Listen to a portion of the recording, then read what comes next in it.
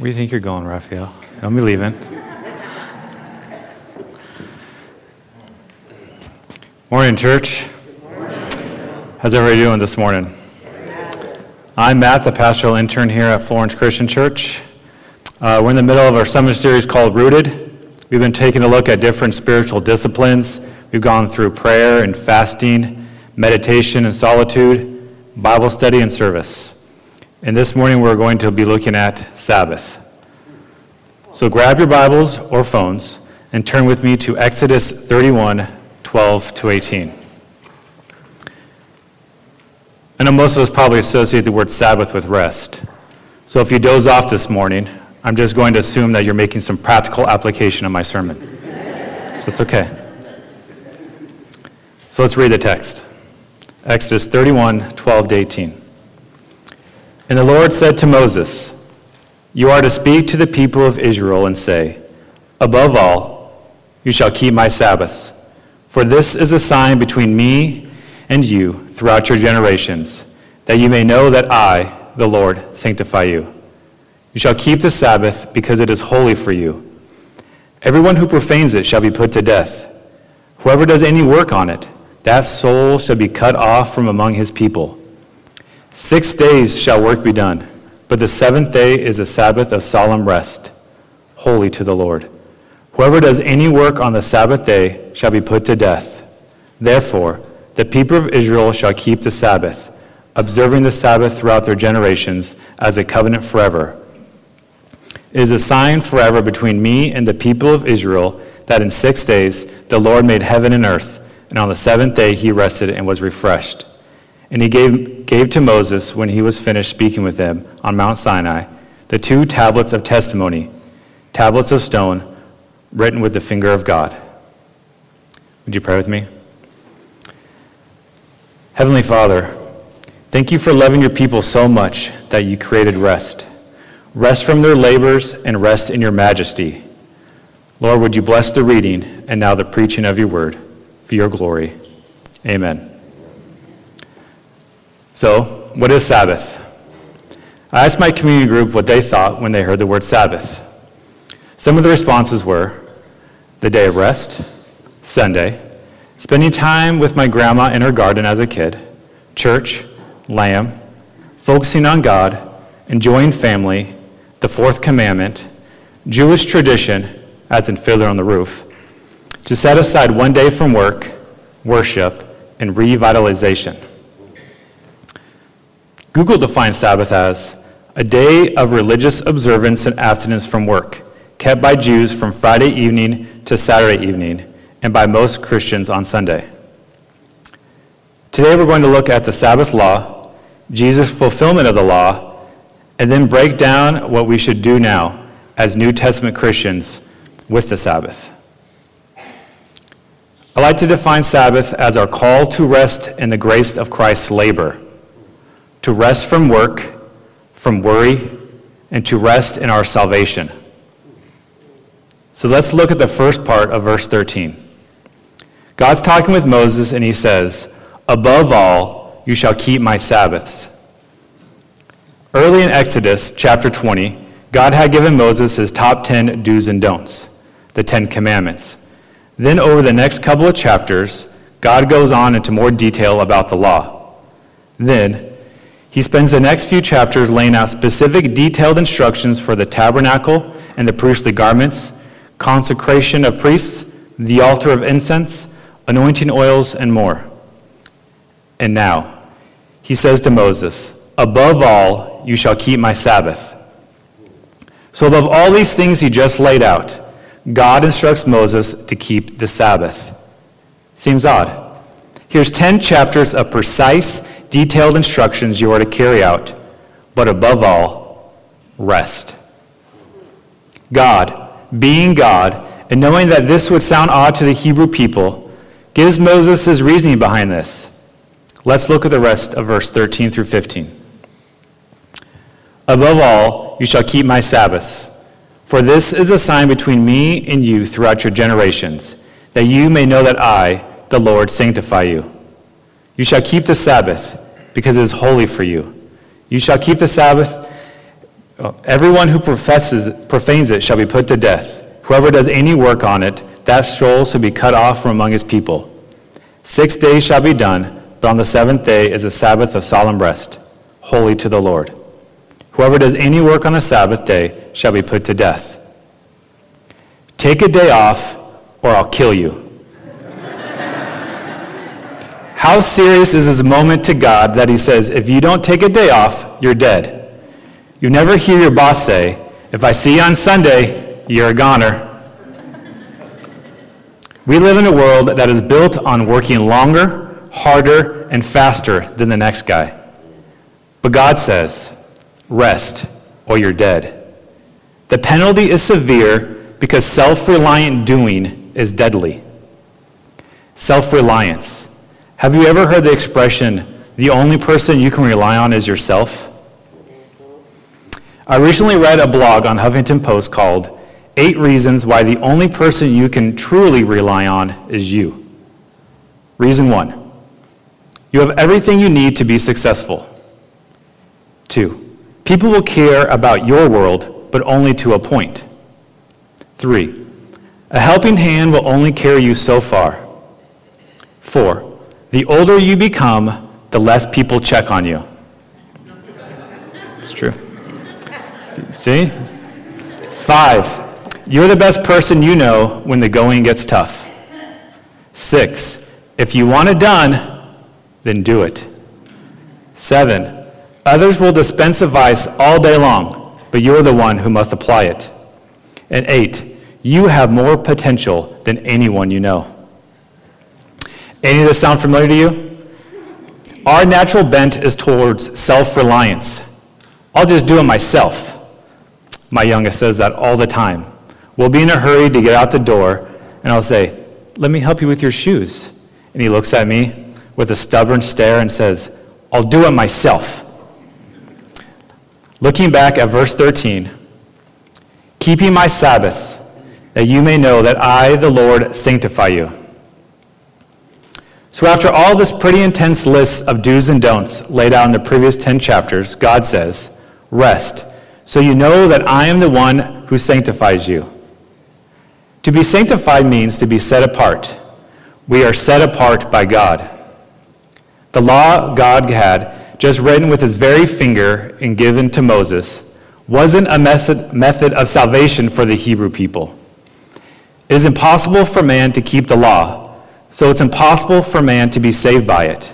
Rather, rest, because the Lord sanctifies you. We see this in the New Testament when Paul, writing to the Galatian churches, tries to talk them down from the ledge of law-based self-righteousness. Quotes to them Deuteronomy 27:26. He writes this in Galatians 3:10. For all who rely on works of the law are under a curse. For it is written, cursed be everyone who does not abide by all things written in the book of the law and do them. So if everyone who doesn't abide by all things written in the book of the law is cursed, what is the purpose of the law? Let's go back to Galatians 3. Pick it up in verse 11. Now it is evident that no one is justified before God by the law, for the righteous shall live by faith. But the law is not of faith. Rather, the one who does them shall live by them.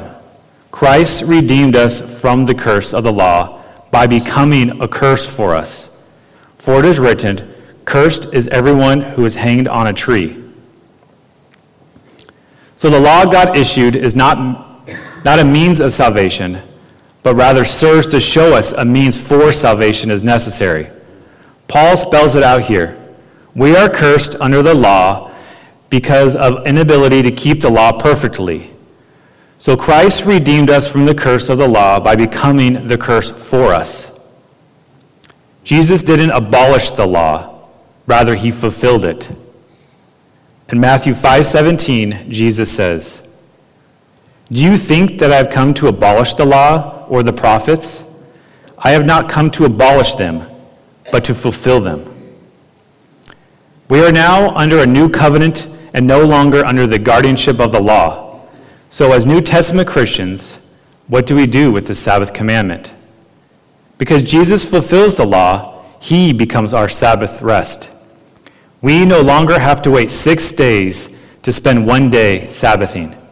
We rest in Christ and his complete work on the cross. So are we, New Testament Christians, to set aside 1 day a week where we rest in Christ? Not necessarily. The Old Covenant Sabbath is a shadow of what used to be, and now Jesus is that day. We no longer have to wait for a day to rest in him. Paul makes it clear in Colossians 2:16-17. Therefore, let no one pass judgment on you in questions of food and drink, or with regard to a festival, or a new moon, or a Sabbath. These are a shadow of things to come, but the substance belongs to Christ. Jesus is our Sabbath rest now, and is always available to us. So if Jesus is our Sabbath rest, what does that look like practically in our lives? How do we Sabbath? Well, back to Exodus 31:16-17.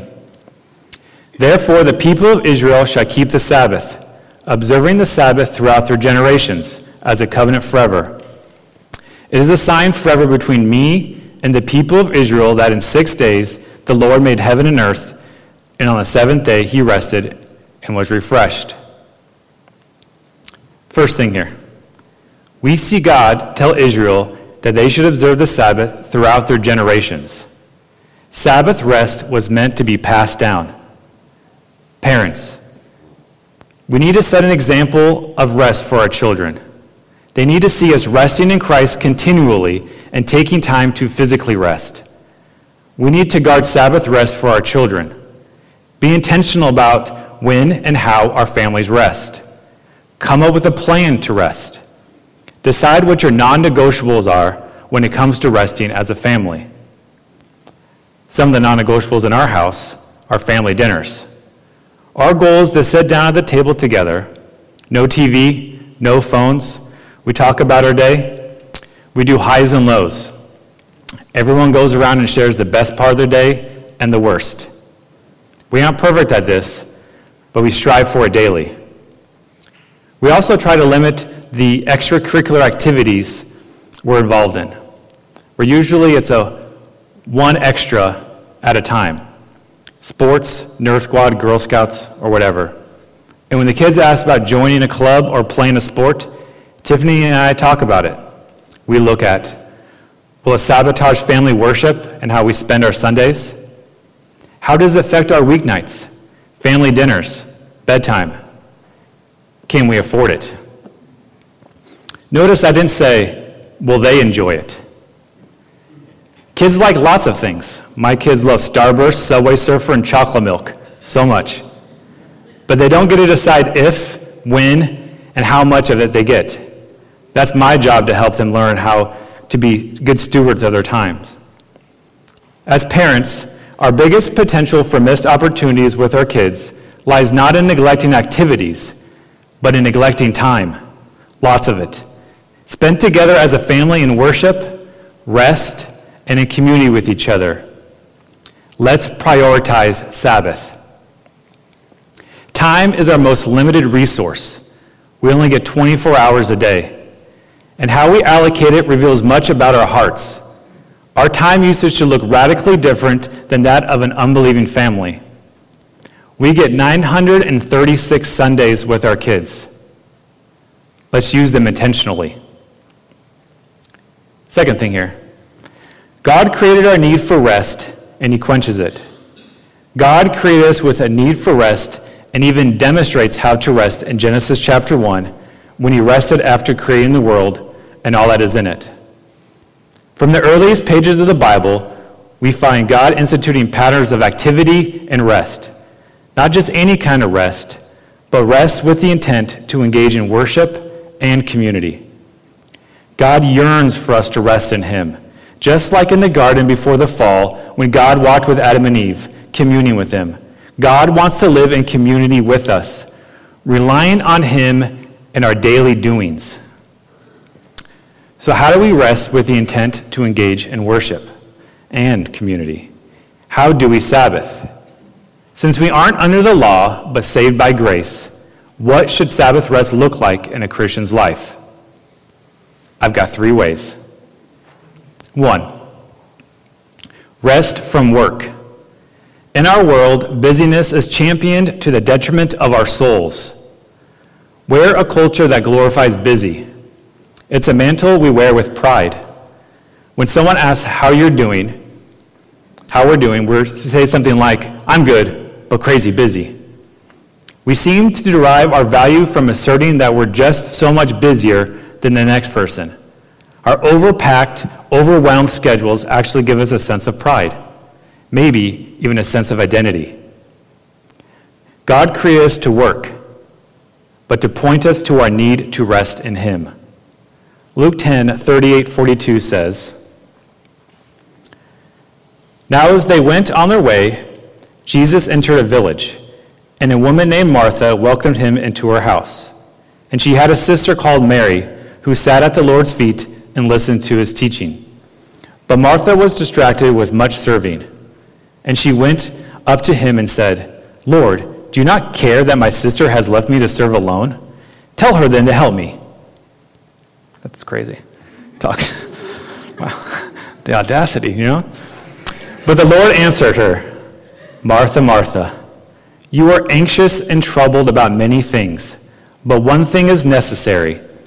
Mary has chosen the good portion, which will not be taken away from her. Martha was worried about getting everything done and serving. This isn't always a bad thing, but if our focus is on getting things accomplished, then we can lose sight of the Savior. We're bent towards self-reliance and not resting in Christ. We must be intentional about making time to rest in Jesus. Let the phone ring. The chores can wait. And social media could take a break. Those things are not eternal. Jesus is eternal. That we can make the effort to sit at his feet and enjoy him rather than miss him like Martha did because she was fussing over the dishes. As we go through the rhythms of our week, we often think, I'll put off rest until the end of the week, or we will let work bleed into the time we should be resting. But rest should come at the beginning of the week, before our week even begins. It could be more beneficial for us if we do this. We go through our week self-reliant, on our own gumption. Do we still have the thirst for our Savior? How much more would we be kingdom-focused and reliant on him throughout the week if we start with resting in him? Resting in the grace of Christ is not a requirement we have to follow, but a benefit and blessing from God for us. So here's a question. What are you doing this afternoon? How will you rest in the Lord today? In my family, we keep Sundays pretty simple. Today was not. This is a typical Sunday in my house. Usually I get up around 6, or in my heart, do some devotions and whatnot, but I had to work late last night, and so I slept in until 6:30. So I know. Then we usually listen to some music at 7 o'clock, start rocking out our family playlist. That usually starts at 7, but today started at 7:30. So then it becomes a mad dash to get everyone dressed, including myself, that today I was the last to get dressed. Teeth brushed, breakfast done, and in the car. Not gonna lie, this time is usually not restful. Refer to my early comment. We need to go. Can I help you with your shoes? Now we get to worship with our church family. Corporate worship is a vital reminder for believers that it's not about us. Paul David Tripp puts it this way.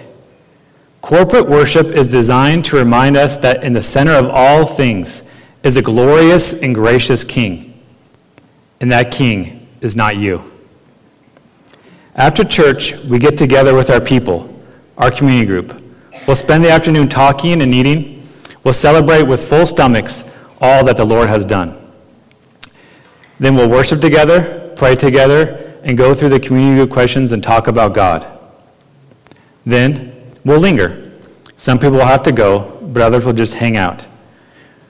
We sit and talk while all the kids play, resting in Christ with the community he's given us. Then tonight, as our house quiets down, we chill. Tiffany and I usually sit in the garage and talk. It's like, what? The garage is usually the quietest place in our house. And it's actually a room now. But we talk about all kinds of things. About the sermon or a discussion the community group went. We share our burdens with each other. We pray for each other. We talk about the things of God together. This might be the best part of my Sunday. Sitting with my helpmeet and enjoying the grace of Christ's labor. Sundays are the best day of my week. I look forward to them. That's why Kevin gives me the day off. Just waking up and having time to orient my heart around Christ, being able to come here to worship with all of you and to gather with people who I love and love me and my family. To sit with them and enjoy the fruit of Christ's labor. Then to sit with my wife and just rest in Christ together.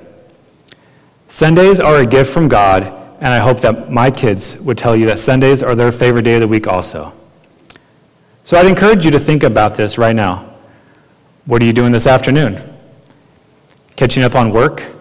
Getting ready for Monday? Cutting the grass? Laundry? Grocery shopping? Chores? Rest instead. Invite someone over for lunch. Turn to the couple behind you and make dinner plans. Go on a hike or a walk. My favorite, take a nap. Sit with your spouse and talk about the things of God. Just sit and rest. Rest in the grace of his labor. 2, rest from worry. Psalm 127:2 says, "It is in vain that you rise up early and go late to rest, eating the bread of anxious toil, for he gives his beloved sleep." Don't eat the bread of anxious toil. It has carbs. Cast your anxiety on him. He cares for you. This week at VBS, one of the Bible points was, when you worry, Jesus rescues. That's right, Jesus rescues. It's that simple. Matthew 11:28-30 reminds us, "Come to me, all who labor and are heavy laden, and I will give you rest. Take my yoke upon you and learn from me, for I am gentle and lowly in heart, and you will find your rest for your souls. For my yoke is easy, and my burden is light." 3, rest in your salvation. To rest in the grace of Christ's labor ultimately means to stop being self-reliant. Stop trying to earn salvation with God by your works. Lay your deadly doing down. The law points to our need for a Savior. We have all sinned against God. We are cursed under the law. But God, being rich in mercy, sent Christ to hang on a tree and become that curse for us. Salvation comes when we repent and believe this. Christian, rest in your salvation, secured on the cross, by faith alone, grace alone, and in Christ alone. And if you're not a Christian, stop laboring in vain. Rest in Christ. It's that simple. Repent and trust in him. To close, I wanted to share some lyrics from an old hymn. This probably sums up resting in Christ far better than I ever could. Nothing ever great or small, nothing sin or no. Jesus died and paid it all, ever long ago. And rest in the hands of the Savior, rest in him. Rest in the grace of his labor, rest in him. When he from his lofty throne stooped to do and die, everything was fully done. Hearken to his cry. Weary working burden one, wherefore toil you so? Cease your doing, all was done, ever long ago. Till to Jesus' work you cling, but a simple faith. Doing is a deadly thing, but by his work we're saved. It is finished, yes, indeed. Finished we were bought. Sinners, this is all we need. Tell me, is it not? We lay our deadly doing down at Jesus' feet. Stand in him and him alone, gloriously complete. Let's pray. Lord, help us. Help us to rest in you, to rest in your finished work on the cross. Help us to enjoy the fruits of your labor. Convict us of times we are overworking, overworrying, and being self-reliant. Help us to lay our deadly doing down and to stand in you alone, gloriously complete. Amen.